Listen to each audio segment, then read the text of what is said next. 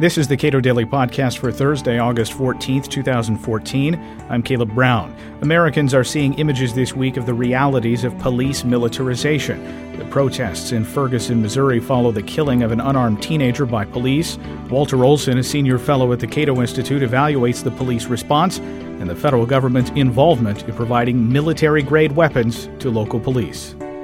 What we're seeing out of Ferguson, Missouri is shocking. It doesn't look like the United States. And people see it and they wonder, why are armored vehicles going through a town just outside St. Louis? Why are police dressed in camouflage when this is not the desert? This is a landscape of convenience stores and gas stations.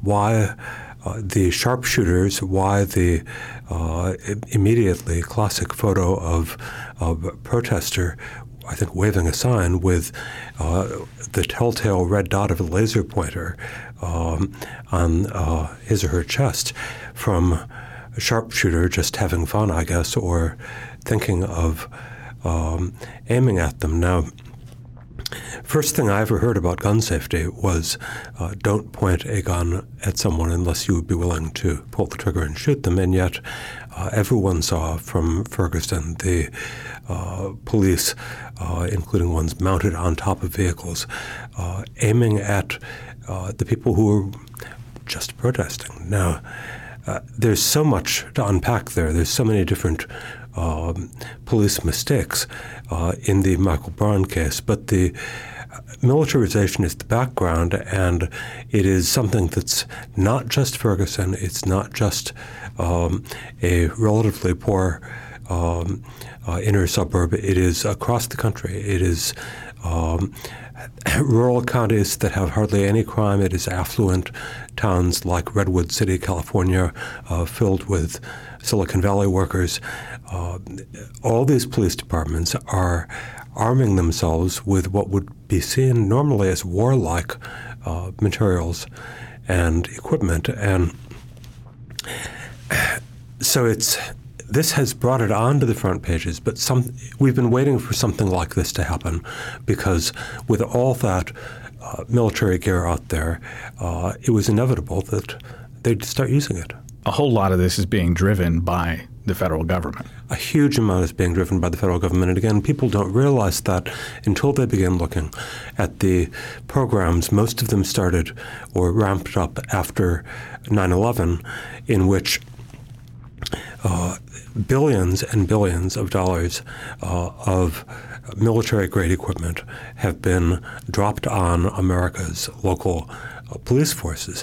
Now you have, just in one program, the military surplus program from the Pentagon, last year alone, $449 million worth of surplus military equipment was presented to local police forces. And that's just one program. Homeland Security has its own completely separate and extremely large grant program which helps them buy new equipment as opposed to surplus used equipment.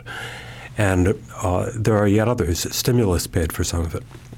And so what you get is a sudden set of new incentives where there seems to be all this free stuff out there. Now, it's interesting to note what kind of free stuff it is, because they don't usually set up federal programs to simply replace things you were going to spend money on anyway. So, every police force has all of these routine expenditures on things they've always spent money on. That's not what the federal government wants to pay for. It wants to pay for something that you wouldn't have gotten otherwise. And what better for something you wouldn't have gotten otherwise than a flashy toy or something that the congressman can point to because it's a helicopter. People wonder what kind of gear, and it includes everything from the now famous armored vehicles, and hundreds and hundreds and hundreds of these armored vehicles have been given out lately. They are mine-resistant armored vehicles, and I have yet to hear of a single instance in which landmines were a threat to an American urban police force, which are also, some people may be relieved to hear, protective against radiation. Again, I have not heard of a radiation threat in a typical American police scene. And So you've got these vehicles, you've got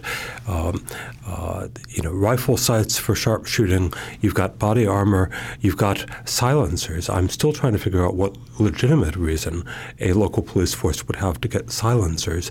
And you've got grenade launchers. Now, when you think of a police department using grenade launchers, the only instance I can think of where that might have come into play was when the Philadelphia police force took down an entire city block when the MOVE people were barricaded. But I can't think of an instance where grenade launchers would be on hand where people feel good about, oh, yes, that's just what we wanted the local police force to do.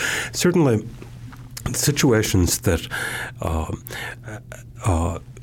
tend to get talked of on the floor of Congress when people are passing these subsidy programs. They're overwhelmingly, it's a combination of Homeland Security. What would we do if there were a terrorist incident in Cedar Rapids and school shootings? After all, school shootings are terrible. Shouldn't they have some way? Now, lack of police weaponry has not typically been the problem in bringing a school shooting to an end. There isn't a reason to think that it would make a whole lot of difference to have different uniforms for the cops or different sorts of body armor. But these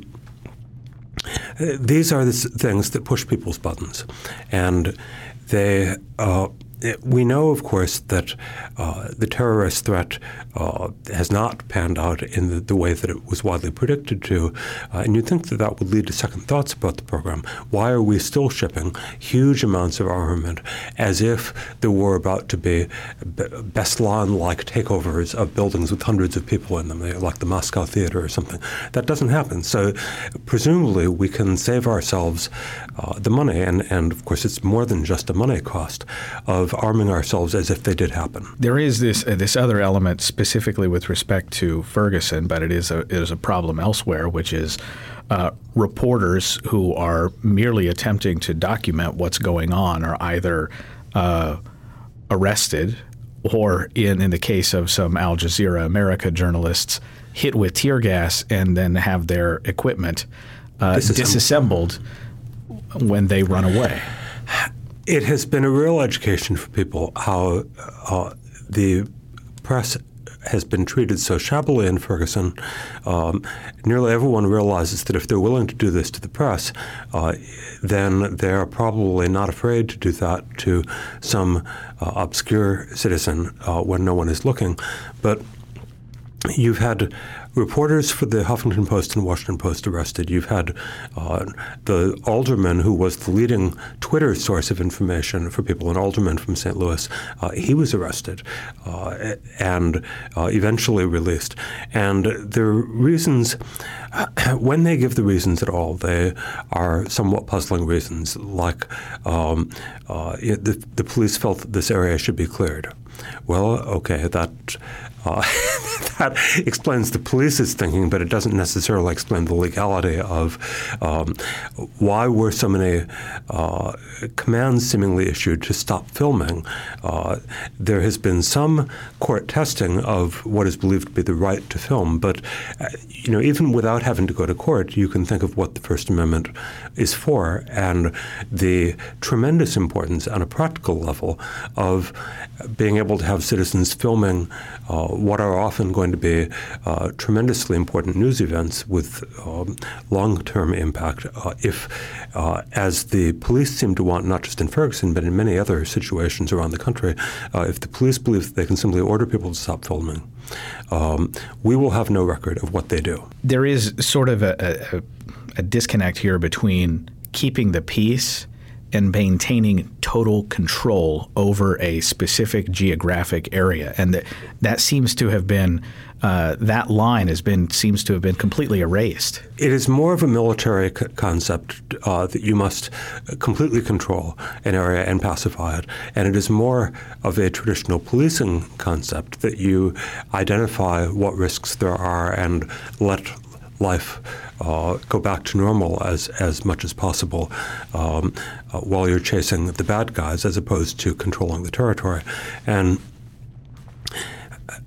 So much of the Ferguson outrage has been from these clumsy, at best, and you could say worse things, crowd control techniques, whether it be telling people that they may not legally walk on the streets, or whether it's lobbing tear gas into their front yards. Dramatic confrontations in which residents of Ferguson said, when asked to disperse, I'm in my front yard. This is my own property. I live here. And the answer they got was tear gas, specifically aimed at them. That's called to mind for a lot of people, military tactics. And part of the irony here is that if you talk to actual military people who've been in Iraq and other war zones recently, I hear again and again variations on the theme of, I was in a war zone and they were not armed anywhere nearly that heavily, and they treated people with more respect. If you are an actual army of occupation, the irony is you will probably be given very professional training, and you will probably be told to calm things down so that the civilians can trust and like you if possible. This is an issue where libertarians took the lead and have been at the forefront for many years.